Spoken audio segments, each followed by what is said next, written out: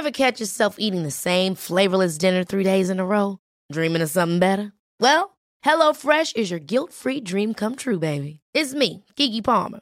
Let's wake up those taste buds with hot, juicy pecan-crusted chicken or garlic butter shrimp scampi. Hello Fresh. Stop dreaming of all the delicious possibilities and dig in at HelloFresh.com. Let's get this dinner party started. One size fits all seemed like a good idea for clothes. Nice dress. It's a t-shirt. Until you tried it on. Same goes for your healthcare. That's why United Healthcare offers a variety of flexible, budget-friendly coverage for medical, vision, dental, and more. So whether you're between jobs, coming off a parent's plan, or even missed open enrollment, you can find the plan that fits you best. Find out more about United Healthcare coverage at uh1.com. That's uh1.com. Hello everybody and welcome back to the Two Norries podcast. It's an autumnal evening here in the marina and I'm with my good friend Timmy Long. Hi everyone. Sean is on the switcher. How are you, Sean? Not too bad. How are you getting on? And we have legendary Cork broadcaster PJ Coogan. The show is on the other foot, my friend. It is.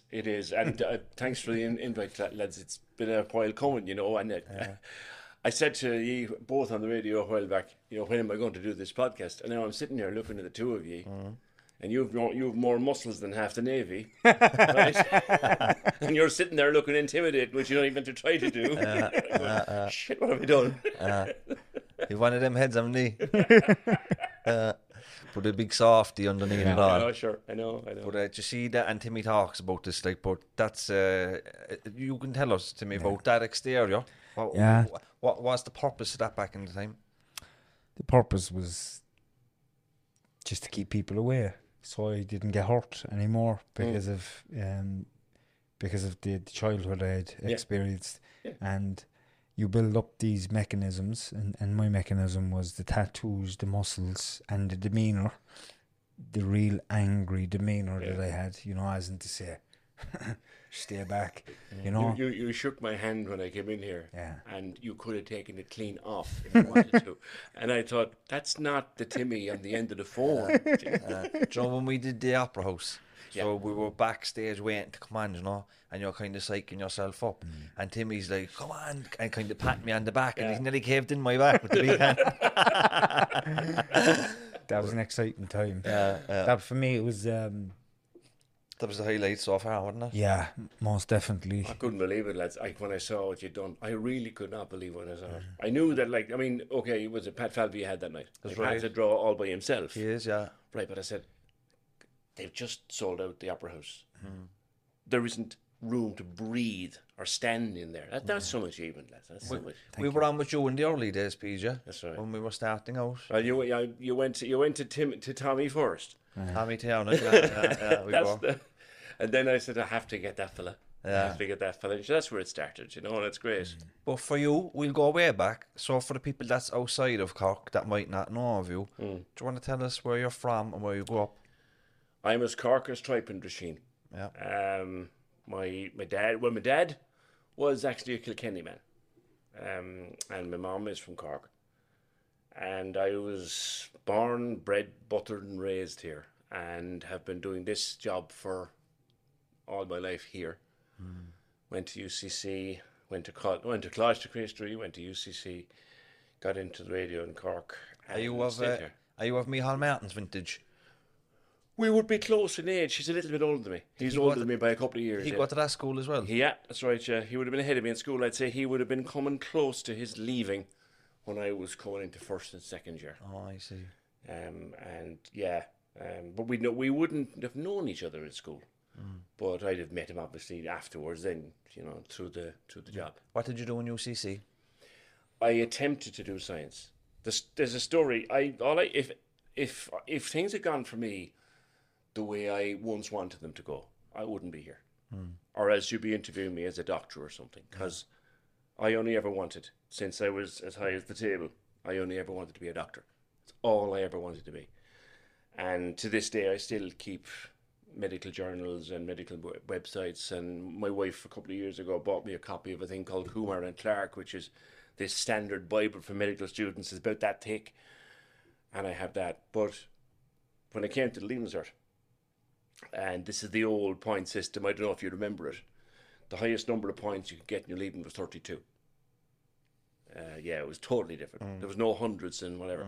The highest number of points you can get in your leaving cert was 32. And the year I did my first leaving medicine was 24.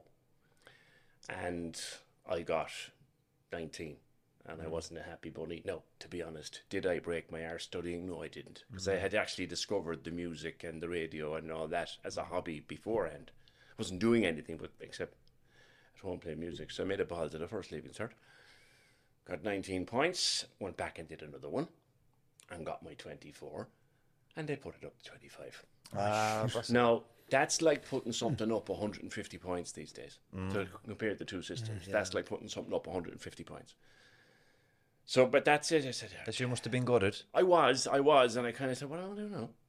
So I had always had science as a second choice, and I've been into science as well, like since I was a small fella, and went in and started to do a science degree, physics, chemistry, and what else did I do? Zoology, and maths. I always liked maths and physics, but in the middle of first year, I discovered that I could actually do a small slot on a small pirate radio station, and I started. What was it called? It was called Radio Caroline Cork. It was a little caravan out. Do you know where the Gillaby Veterinary Centre is? Outside by the Humphrey Bridge in Tolka. Yeah, I was in there in a caravan in a garden with Mickey Daly and a few more of them. And it's some other people you'd know came out of that. I started cycling out there on my bike in between lectures. The story is probably better told if I do it in the order. Yeah. I was at home one day and I got a notion that I wanted to be on the radio. So, well, I got up on my bike and I cycled out to where I knew this radio station was, knocked on the door, and Mickey Daly answered under his stage name, Dave the Rock Hammond. I'm telling you. And hair down to here, gas man. Dave the Rock Hammond, and invited me in, and he asked me if I had a demo tape, which of course I didn't. I was a pure greenhorn. I was barely 18. I wasn't even 18 yet. And he said, right, look, he said, go away and get a tape made, or come out and I'll let you make a tape in the studio during the week, and we'll take it from there. So I said, great. Well, off home, my mother was disgusted. Of course, you'll neglect your studies. I didn't like to tell her I'd already been neglecting them anyway. And next thing, I think it was All Ireland final day, when they used to have them at a decent time of the year, like September, like they're supposed to be. And anyway, the phone rings on the Saturday evening. I've been out there about lunchtime. Saturday evening, about 7 o'clock, phone rings at home, no mobiles, of course. My mother goes, do you know a Dave Hammond? I said, hang on a while, I do. I'm off out. Hello, it's Mickey. Yeah. I want to watch the match tomorrow. Will you do it 4 to 6? Shit, I'm on the radio tomorrow, 4 o'clock. And that's how it started. And I was dabbling in and out there. And it's funny that I'm actually here this evening because I took a phone call today. And I can't really talk about it very much. But someone wants to...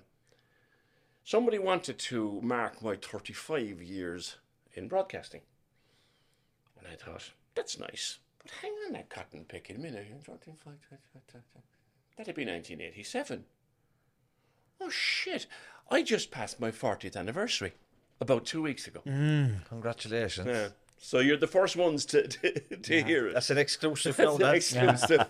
40 years ago. So, yeah. So, then I went out to Sunday, did the programme. Was that a popular show at the time? Popular radio station? It was out of a caravan, Jim. You know, it was like... But what was the competition? Was there a 96 back in the day? There was loads of small pirates and some really bigger pirates. The big pirate stations at the time were South Coast Radio and ERI. And it was like Manchester United and Liverpool. You were either a South Coast fan or an ERI fan. I was a huge South Coast fan. And I used to cycle around. I had a push bike and I had a radio sellotaped onto the bars of the push bike. Like, this is before anyone had, even some fellas hadn't radios in the car. I had a battery-operated radio strapped onto the bars of my push bike going around town with the radio on. That's how obsessed I was.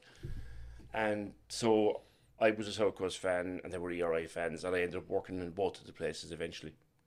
But they were the big ones, and then there was loads of small little ones. Caroline was about the smallest little one at the time, but the only really tiny one left. But it's where loads of people started. I mean, Ken Tobin started there. In fact, Ken answered the door to me that day when I went out. He was, I won't tell you what age he was. He was barely legal. And Paul Byrne had been there and gone, I think, at that stage. I think so. Paul definitely spent some time out there. Trevor Welch. Trevor started there. I'll tell you a story about that. About 2 or 3 Sundays in, I went out, and Mickey was all excited. He'd moved me back from 4 to 6 to 2 to 4. And he says, "No," he said, "I have a very big star coming afterwards." He said, "I'm after signing this fella." I said, "Oh, great, Mickey." "Dave, are you?" "Scott Jensen." I said, "Scott Jensen, that sounds kind of sexy." Right? 10 to 4, in walks Trevor. Because we all had names. Like I was Tony Henry, and the reason I was Tony Henry was I found a jingle package somewhere that had Tony Henry for some other place, and I took that. That's what we're pirates, like. And then I went from there after a couple of months. But actually more, it was a year and a bit. Because the great Donny McKeown, the man who, and everyone claims to have invented oldies in Irish, which I know listeners know in many parts of the world and the country don't know what it is. Yeah. It's a Cork institution. It is, Sunday morning. Derry O'Callaghan didn't invent it. Hugh Brown didn't invent it. Eric Griffin didn't invent it. It was invented and perfected by the great late Donny McKeown, Donny Hines. And Donny worked there. And I worked with them for a little while. And then I was approached, as you would be then back there, by a fella called Michael Shaky O'Brien. And Michael Shaky O'Brien had just taken over South Coast. In fact, he was running it. So he thought, this fella's good enough. Mm-hmm. So I moved on to all these stations. With South Coast, there was another one. WBEN was another rock and roll station. And when did the radio become mainstream then? I got into ERI, which was, it was a big thing. Yeah. I just got into ERI, and about a week and a half after I got into ERI, I got a call from RTE, because I'd put in a demo a long time previously to a woman called Lucia Proctor. She was a producer, and she put me on the Maxi Show, which was this Sunday morning request show from around the country, and you did 25 minutes out of Cork once a month, and you were on national radio. So that was my national break. When did it go legit? The stations were legalised in 89. The new stations came on in 89, and I at that stage had been working part-time with RTE for a few years, in and out, covering for, these names might mean something to some people and not to others, Alf McCarthy, Stevie Bolger, covering for all these people on their various programs, because obviously they liked what I was doing. But when the new stations came on, I got a start in what was then called Radio South, and that was August of 89. And Radio South, and any of the directors wouldn't say a word to me now for saying this, Radio South was a mess. It was trying to be everything to everybody. And in the end, when you do that in life, you end up being nothing to nobody. Yeah. So it kind of bounced along for a while, and then it was taken over by this crowd and taken over by that crowd, and it became what it is today, which is 96 FM, over a series of very painful divisions and moves and takeovers, but now it's part of a global operation now. So you've been at 96 FM even since before it was 96 FM? I've been there since day one, Radio South, April 1989, or August 1989. There since day one. First job I did, I was presenting the breakfast show, because they figured that might be a good place for me to be. Is it the one company owns all 96 FM? Well, we're all owned now.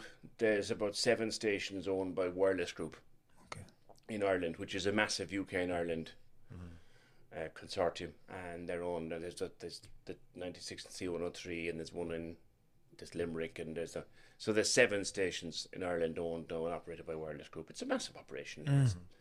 It's part of News International now.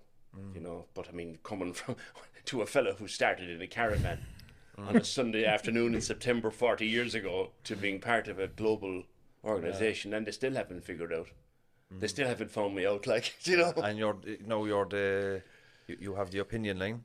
What kind of it? I suppose you must be at 40,000 people a day, say, would you? Well, we reckon that it's anywhere between, depending on the time of year and the survey you get back, it's anything between 68 and 72 to 3,000. Go out there. Yeah, which is big. Like That's massive, yeah. big. And I mean, if you consider that there's another big talk show in this, there's 2 more talk shows in the city, you know, and you still manage to pull that listenership. Who are the other 2 talk shows? There's Neil on Red FM, Neil and there's Patricia Messenger on C103, my C103. company colleague.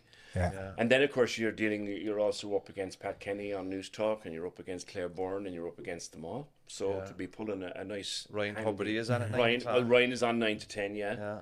And that's still your time, like. It's still our time to be pulling 70,000 out of that, you know, at any one time. Isn't there a great loyalty amongst your followers and listeners? Cork is amazing for that. Cork is the most loyal. I mean, you guys, you know, you're pure Cork.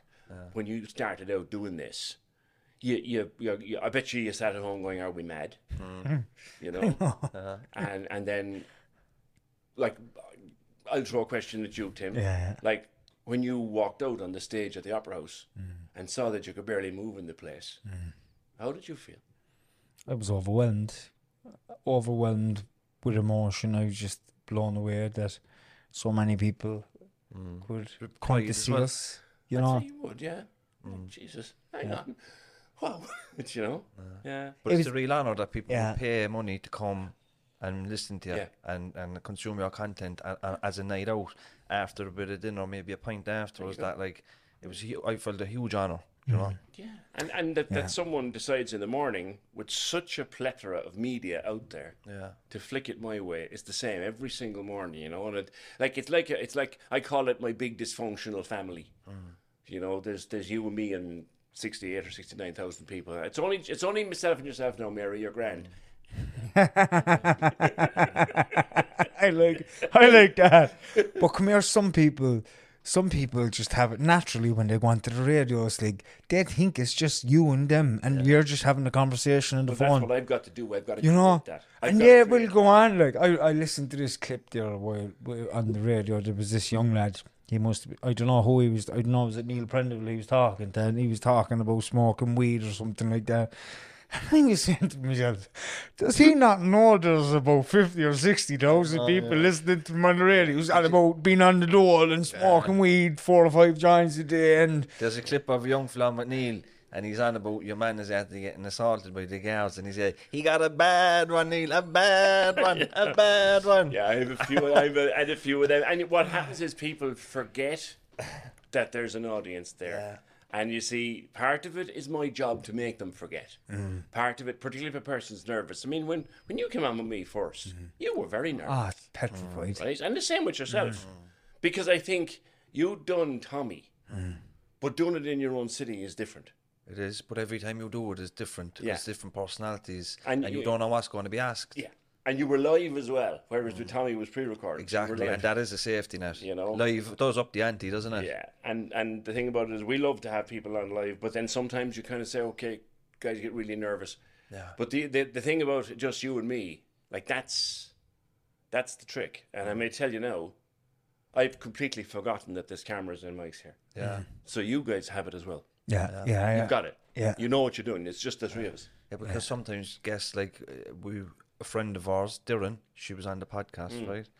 And so when we're chatting, like, you'd forget it's just a conversation. Yeah. But then the following day, she was on the front page of the Examiner, do you know, national paper, with the content of the podcast, you know. So, like, it is just a conversation, but it goes out to a lot of people. Yeah. And you never know who picks it up, do you know what I mean? So that's why sometimes we have to kind of not coach the guest, but really give the information to the guest that, are you prepared to speak on this topic? This is what may happen afterwards. Are you ready for that? Do you know what I mean? That's important as well, you know. But you have a huge audience, but there's a huge responsibility as well for you, I think, in terms of, like, you set the tone for some of the discourse around some of the social issues, you know. You do. And you have to be fair. You have to try to be very fair. you know, and that's hard. That's gotten harder over the years. I think there's the way we have conversation has changed a lot over the years. People are more conscious now of what they're saying, not because of the radio audience or the podcast audience, but the social media audience. Because I could be making a point, but I can make a point to you, you can make a point to me, and we could sit here. You might ask me a question, and the answer to the question takes 4 or 5 minutes for me to properly line that out. And somewhere in there, there's 20 seconds. And someone can grab that. Take it out of context. Take it out of context, twist it around, make a TikTok out of it, and destroy me. Has that happened, yeah? People have twisted my words, yes, but no one's quite gotten to destroy me yet, because I know my words can be twisted, so I'm very careful in the way I choose them.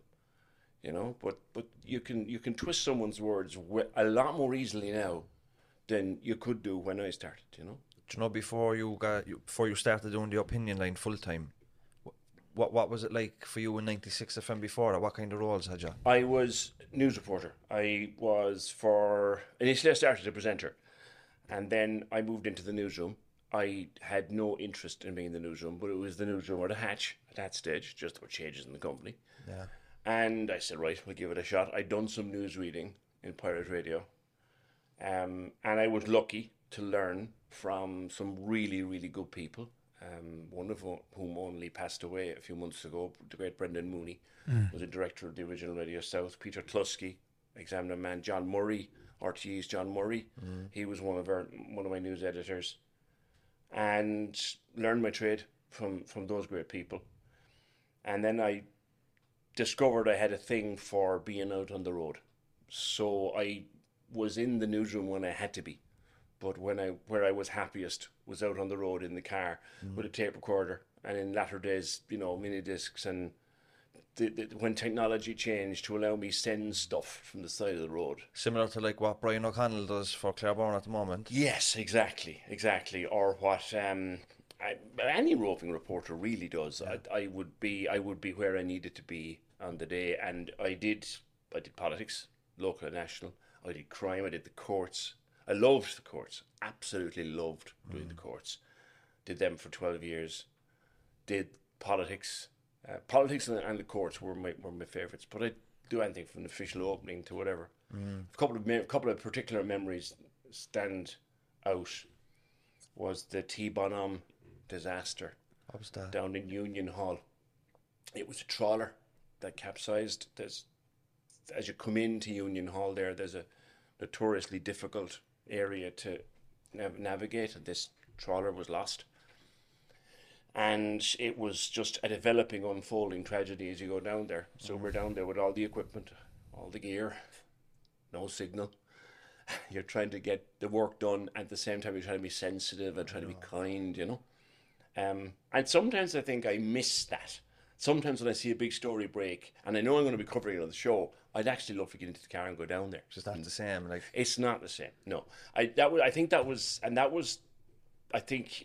in a way, when I stopped being a presenter as such, a music presenter, and I went into the newsroom, I wasn't keen for a while.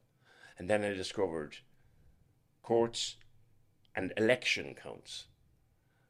The next general election, whenever it comes, I was trying to work it out the other day.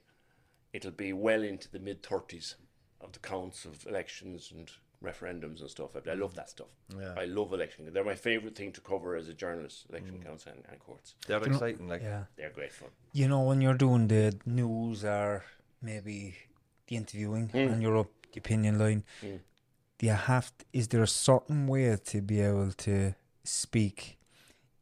You know, even at the beginning, and sometimes Cork people, me, James, a lot of us, sometimes we have our breaks in between sentences and it's and then we go back in.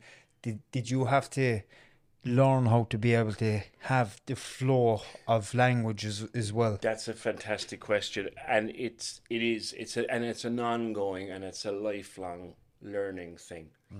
I have a friend who is what they call a DTM. Close friend. A DTM is Distinguished Toastmaster, Oh, yeah. It is the highest honour that Toastmasters can bestow. And a very close friend of mine has a DTM honour for a number of years. And encouraged me, it was 5 or 6 or 7 years ago now, to become a member of a Toastmasters club.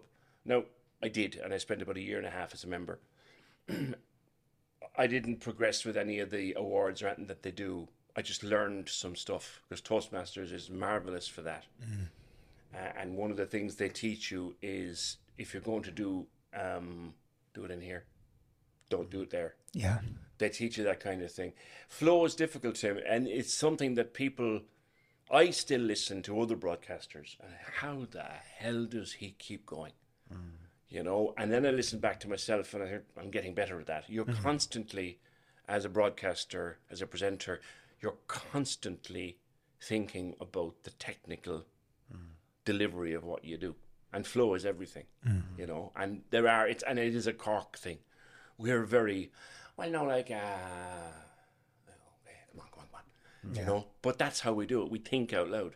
I don't know. Is it more difficult on the radio, because, do you know, now, for example, on the Tommy Tiernan show, it's on the TV. So if we're having a conversation and there's a pause, and you can see the body language, you can see the emotion, but on the radio, is that pause need to be filled? Then yes, and it doesn't need to be filled, and that's something that you learn. Terry Wogan had a saying: "Don't be afraid of the silence, my boy." And So it's very hard to learn it. And sometimes in the middle of an interview, it could be on the phone, but it might also be someone sitting opposite you. You know that they're coming to a point in the interview where they're either going to give a whole lot more, and they're willing to give it, or they're going to clam up and you'll move to the next topic of conversation. That pause can give or take the whole thing away. And sometimes you'd sit there. Now, you wouldn't let it go more than 3 or 4 seconds, but 3 or 4 seconds feels like a week. It does. Right? Yeah. But never fear the silence, because sometimes the silence, what you do then if a person goes silent, and I'm giving you a trick of the trade here. Yeah. When a person goes silent, you know by the way they went silent whether there's more to come. Because you're listening. Ever catch yourself eating the same flavorless dinner 3 days in a row? Dreaming of something better? Well, HelloFresh is your guilt-free dream come true, baby. It's me, Keke Palmer. Let's wake up those taste buds with hot, juicy pecan-crusted chicken or garlic butter shrimp scampi. Hello Fresh. Stop dreaming of all the delicious possibilities and dig in at HelloFresh.com. Let's get this dinner party started.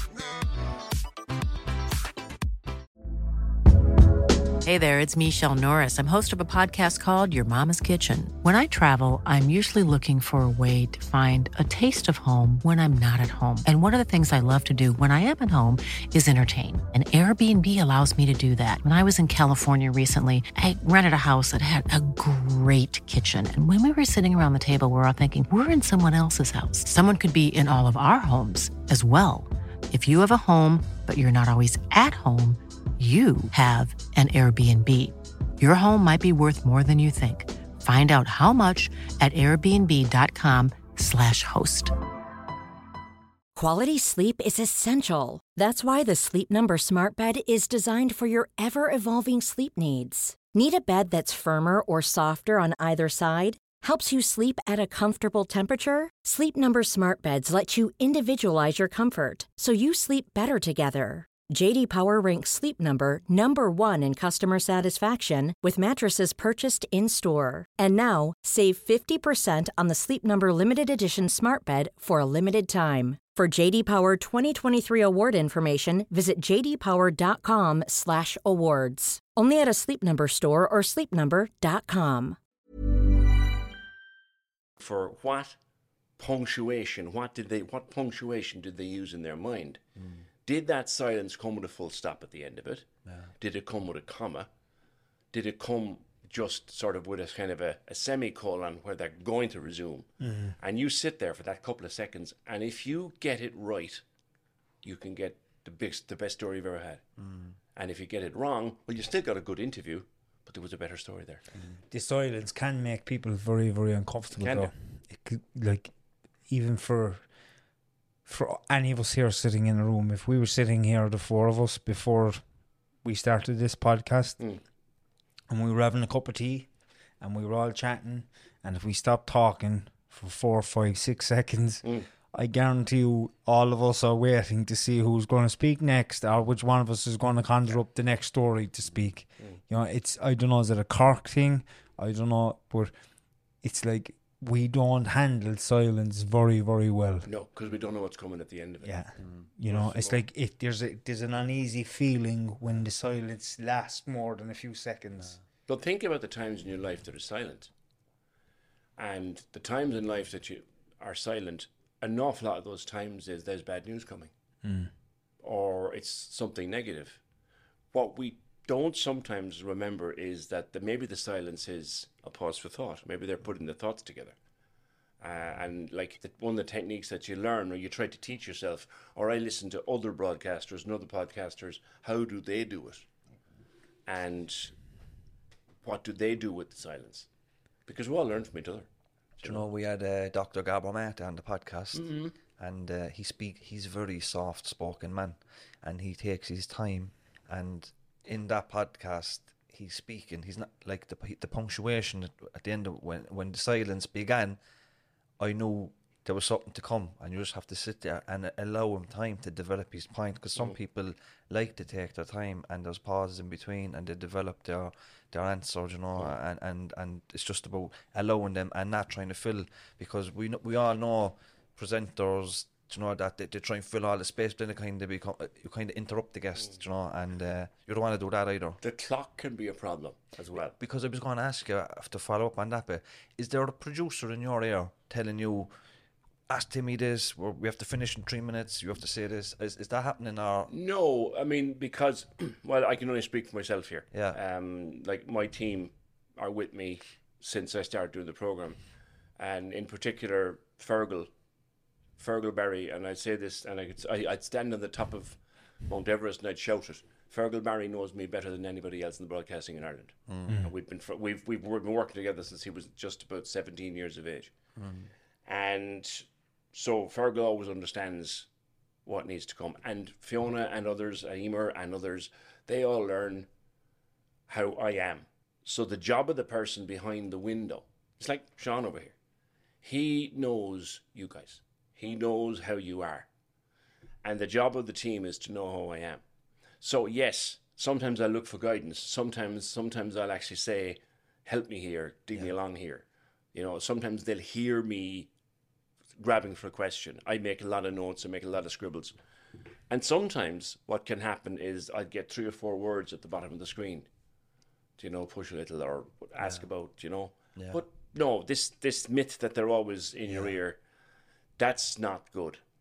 Always being in your ear, and thankfully I've never had anybody who did it. Because it's very handy to communicate in your ear, but if some people do it to the point where it's almost the broadcasting level of domestic abuse, you can't do that. It'd be very off-putting as well. You couldn't like deliver your conversation if somebody's in your ear. That'd be very distracting as well. If they're also asking you to do something that you generally don't feel like you want to do, it can be contradictory, and you can cause conflict. It can, but like keyboards have helped because you can quietly say, look, there's more here or whatever. But the communication between me and what's going on with the lads outside, it's a very complicated conversation. We all have a great relationship. But once the show goes on, that conversation is key to everything. It's like me and Timmy. We've got a great relationship, but we know each other so well that if Timmy knows by my body language, my energy, if I'm struggling to get my thought, or I know with Timmy when's appropriate for me to come in and give him a dig out, or give him a word, or he give me a word. You know, so when your team knows you well, you don't need the word in your ear because they know the energy. And they also know. Remember what I said about listening to punctuation and silence. They know by my voice if I need help. And they give it. That's invaluable. That's great. That's fantastic. Like it's great going into a show like that because you know you're always going to be okay, and you have a team behind you, and they're going to everything is going to flow okay. Because sometimes you can get a bit lost, especially if there's stuff going on in your own life. Frequently. You know? Frequently. Yeah. You know, I mean, you go on the air and sometimes you're there and there's something going on at home, or there's something going on with one of the kids, or you're worried about something. You have to just switch off completely, because you can't. You got to leave life at the door. And it's one of the hardest things that there is to do. Thankfully, I've never been in a situation where this happened, but I remember a story. We had an Australian program controller one time who told a story about a talk show host that he was program controller for, and the guy found out, he was on air at 9 a.m, he found out at 20 to 9 that his wife had had a seizure and had been taken off to hospital and was on life support. And he went on air, did the show, ended up winning an award for the show afterwards, and got off the show at, say, 11 o'clock and promptly collapsed. The mental effort of it. Yeah. He got through, and literally the show had to go on. Did you ever hear of a soccer player called Harry Arter? He's a dub. He was playing for Bournemouth in the Premier League. Very tidy midfielder. But his child passed away. And Bournemouth were playing a big Premier League game. And he went to the match. But when he was coming off the pitch, you could see the tears in his eyes, you know. But it's unbelievable professionalism, you know. But that's like when you're part of a team, you know. And the other thing is true too. I remember when my dad died. My dad died in January 2018, and he died on a Wednesday evening, and it was unexpected. He'd been sick for a few years. But Dad, I was driving. I was on my way to a gig, actually. I was going down to Fermoy to introduce Christy Dignam. And halfway down, I got a call from my mum to say that she'd found, now he'd been sick for years, but, you know, he was hanging in there. She'd found him, he'd collapsed on his bed upstairs. And he'd come around, but could I get over? So literally, I picked up the phone, rang guy, said, you need to fall in for me. I'm going home. And I went home and he died 2 hours later. But that night, I texted a couple of colleagues, 9:30, 10 o'clock at night, like, you're changing someone's entire week. And I just sent a text. Actually, it was to Deirdre O'Shaughnessy at the time, who was my editor then. And I said, he didn't make it. And all I got back was, go do what you have to do. Don't go back till you're ready. And all of my employers at the time, that was what happened. And I think that's key. Yeah. Like, they're there for, I'm there to do my job, but they're there. You have the safety net there, like, they got your back. When my dad died, my employers were beyond brilliant. They just said, get out of here and come back when you're ready, and not before. Yeah. You know, if I go back to the 96 FM story, so how did things change for you when Neil left to go for Red FM? Because you're put into the limelight, you're in the biggest show. You are, yeah. Like Neil. That's a weird story, actually. We'll just give your side of it. Yeah, I had covered the show for 6 months when Neil was unavoidably detained, shall we say, a number of years before that, and just gone back to my regular job.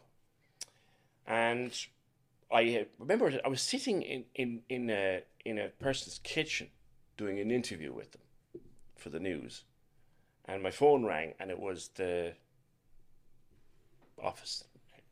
Could you do Neil's show tomorrow? I said, yeah, sure. Is he sick? No, could you do it tomorrow? I said, yeah, no problem, fine. So then I was finished that job, went home, wrote the story, phone ring again. Look, could you finish out the week? Yeah, all right. Okay, fine. And then, how would you be fixed to cover it for a couple of weeks? What the hell is going on? What's going on? And sure, the following morning it was in the papers. So then I was doing it, covering it for a few weeks. There was a kind of an interregnum. No one really knew what was happening. And I put my name in, obviously threw my hat in the ring and said, look, you know, if the job is there, I'd be interested in taking it on. And they said, okay, off you go. There was a few other people interested, and a few other people were talked to at the time, but they trusted in me in 2014, And that'll be 9 years ago for next February. Think they rewarded your loyalty to them. I think it might have been that. And listen, and your skill as a broadcaster and all that as well, like. But the fact that I knew the audience, I'd done the show, I knew the audience knew me. You could make it and the thing is, Neil was gone to the other radio station to be a big show across town. So I had the knowledge of the market to bring with it to the show. I'd never done a full-time show before. And I must say, I the first year and a half, 2 years, I spent finding who I am myself as a presenter. And I went through, when I look back on it now, Jesus. When I listened back to the tapes of my first couple of years, I think, how the hell? But they trusted in me. They stuck with me. And in 2018, and I was proud of this, in 2018, there was an inaugural IMRO award, the regional speech broadcaster of the year. And in its first year, I won it. So I was pretty pleased with that. You have very stiff competition, obviously, in Cork. Exactly. You've stiff competition in Cork. You've stiff competition all over the country. I mean, if you go to there's Neil and there's Patricia here in town. Then there's Damien Tiernan in Waterford. You've great presenters up and down the country. And okay, that's kind of a, then you're doing something right. Do you know who I thought was a big coup for 96 FM? KC. I thought KC was on Red FM in the mornings. Yeah. And then he left Red FM to go to 96 FM. Okay. But I loved KC. I still love KC. Yeah. But I thought, I used to listen to... See, back in the day when it was the old radio analog and you turned the tuner, very rarely would you actually switch the tuner. But I think with digital, for me anyway, with digital radio, you're just pressing a button. And I think I switch back and forth between yourself and Neil, KC and, whatever, So, but I think KC is great. Go on. It's one step better than that now. It's all these smart speakers. I'm going to annoy everyone watching this or listening to this podcast. Alexa. Oh, yeah. Play 96 FM. Now, everyone's smart speaker has just gone bananas. Yeah. Right? One thing I did this last year when I put on a particular record that I liked. I goes, Alexa, volume 10. All these speakers. But that's where it's gone. I can be listening to a radio station in Japan. Yeah. Like that. Do you know that's changed the market. I listen to Talk Sport, which is an English radio show, but we have access to that now through the smartphones and the internet, which is great. Well, Trevor, that you mentioned before, Trevor does Talk Sport Ireland now. That's right. Through ourselves. It's on our app. They supply us with the material and the Saturday afternoon Premier League Live. It's one of our biggest hits. But you know what I'd love for to happen there? And we digress a small bit, but do you know the way Talk Sport, they record, they stream their stuff on YouTube.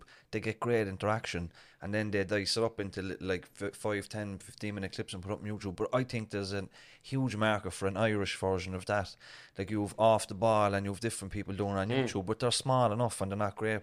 But I think Trevor would be the man. Like he's doing the Talk Sport piece, but to stream that and have it as its own. Maybe in Ireland it's not big enough to have its own daily show, but certainly, I don't know, a couple of days. Well, certainly Trevor's knowledge is unsurpassed. Trevor's knowledge is not matched in terms of like the way he can combine a knowledge of the Premiership, a knowledge of European football, and a knowledge of League of Ireland football all in one head. Yeah. I've never met a knowledge like it, Yeah, and the contacts he has as well, but this is not Trevor Welch's podcast. No. This is PJ Coogan's podcast. We did. And listen, Trevor Welch is welcome to come on. But so when you started doing the opinion line, that really raises your profile because you're not like you're the main man in the radio show now.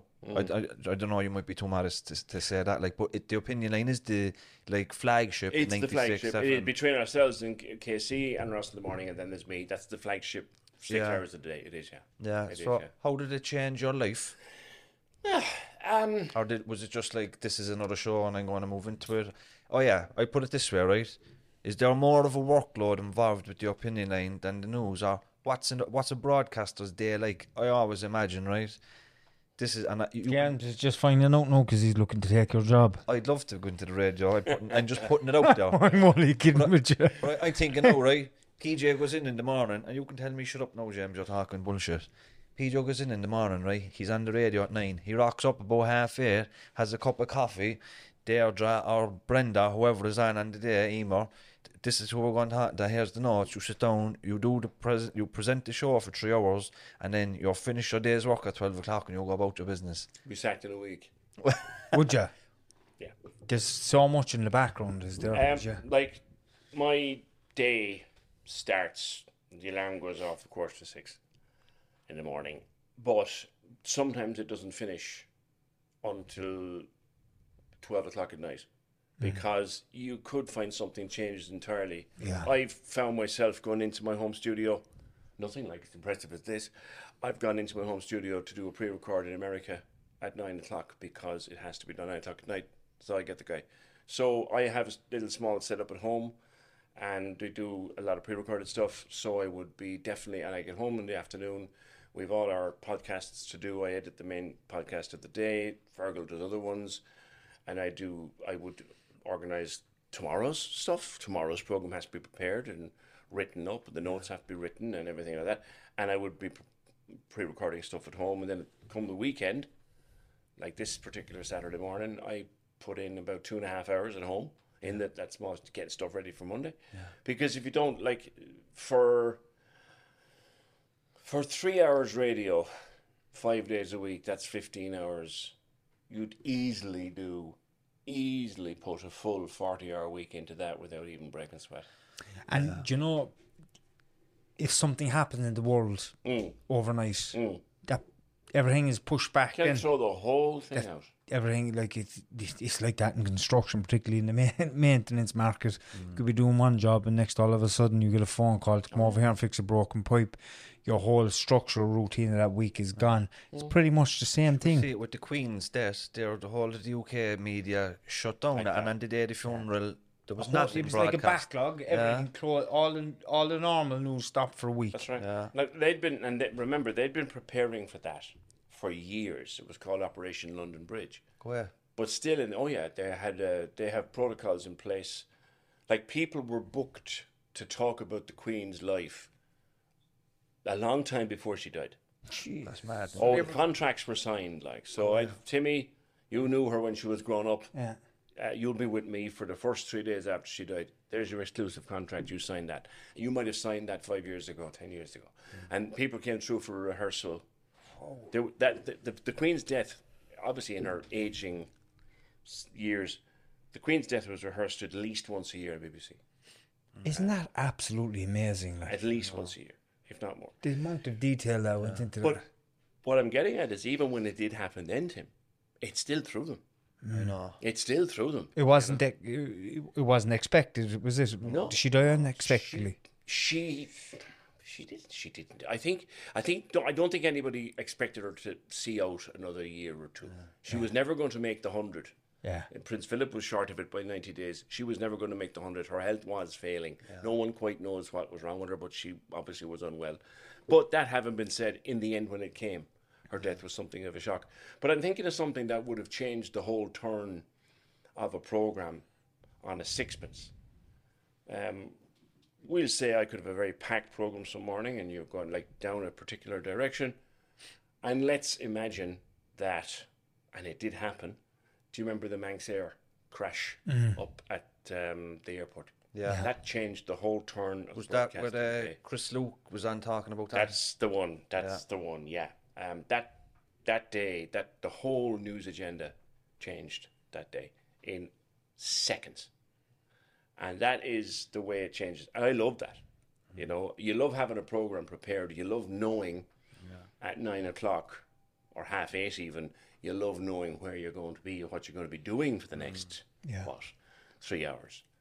But if it all goes on its arse at 9:15, there's no buzz like it in the world. There is no buzz like it in the world. Do you know what? You raise a great point, and I often thought of myself and Timmy's role in that. But like, if we didn't have our day jobs, we record podcasts. They're episodic. You don't have to listen to the the 10th one to listen to the 11th one. They're all standalone. So you could record it today and put it out a month and still have its merit because it's timeless, you know.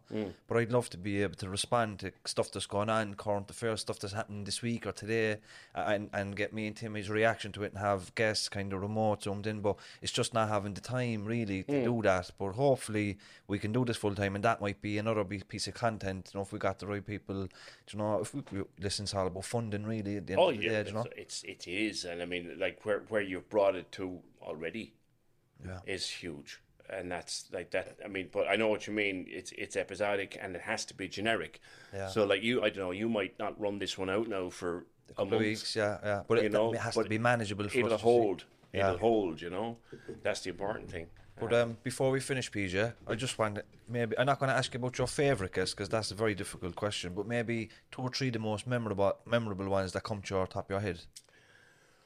Oh, I think.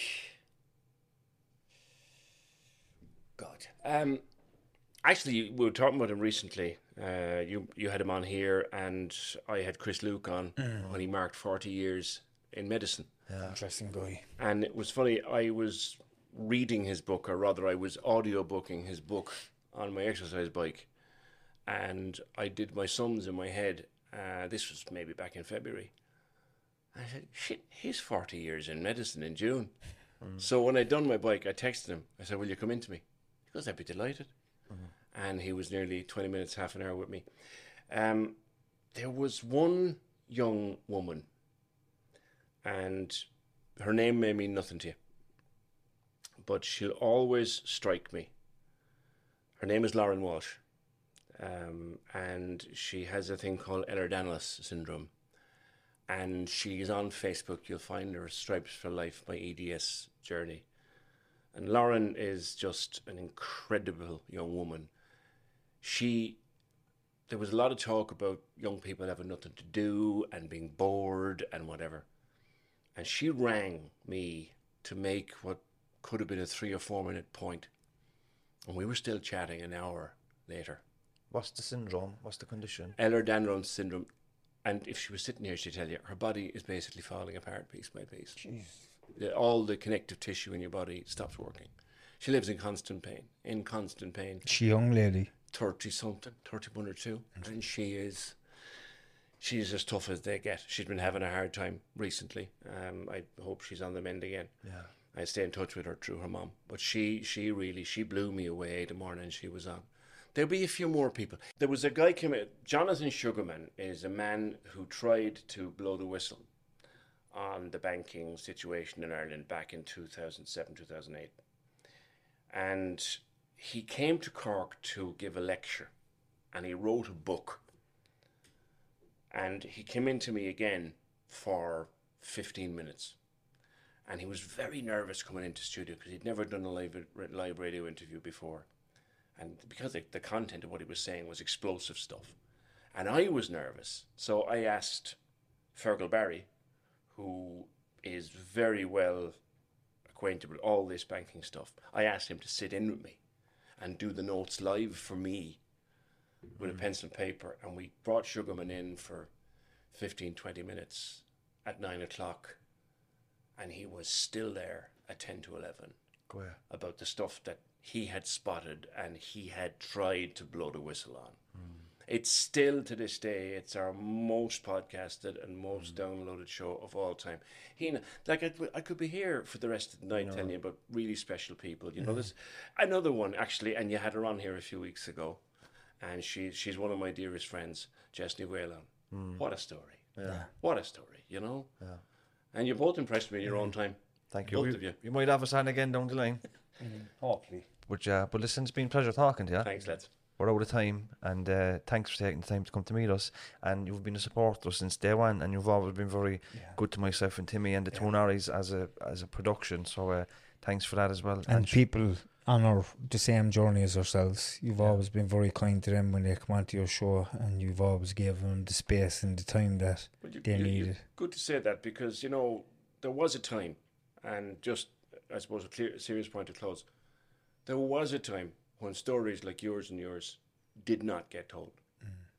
And as I'm sure you'd both be testament to, if you both of you, if you hadn't get the opportunity to tell your story, both of you in turn, would we be sitting here today? No. So let it breathe. If there's a story, let it breathe. And I think that's my motto. Whenever an interview starts to go in I just let it breathe. Yeah, and one thing I'd like to finish on is kind of onto that, what you're saying. Because you've huge listenership, way bigger than ours, right? Now, we've got a big listenership too. But I haven't filled the Opera House yet. No, but you've got a big listenership. But the way you have to look at it is like, the Hippocratic oath, what a doctor has to take. The main thing, do no harm. Mm-hmm. So if you've got a big audience and you set the tone for how people speak on people that use drugs, travellers, migrants, people in prison, like you set the tone. So it's just like, yeah, you have to report on the story and don't divide them, but try to do no harm and be respectful and try to give context and stuff like that in the reporting. And then hopefully people will have more of a critical eye when the court stuff is being read out. They might think, oh, not what a scumbag, but I wonder what happened there. I wonder, do you know what I mean? Yeah. So that's important. So listen, you're doing it, and thank you. Thanks, lads. And we'll chat soon. Keep this up. It's massive. Not a matter. God bless. God bless, lads. Small details are big surfaces. Tight corners are odd shapes. Flat, rounded, textured, or tall.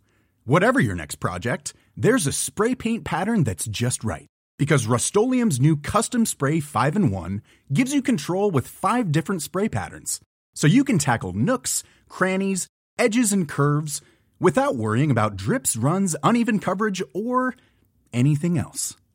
Custom Spray 5-in-1. Only from Rust-Oleum. Ever catch yourself eating the same flavorless dinner 3 days in a row?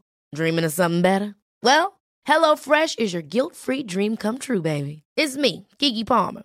Let's wake up those taste buds with hot, juicy pecan-crusted chicken or garlic butter shrimp scampi. Hello Fresh. Stop dreaming of all the delicious possibilities and dig in at HelloFresh.com. Let's get this dinner party started.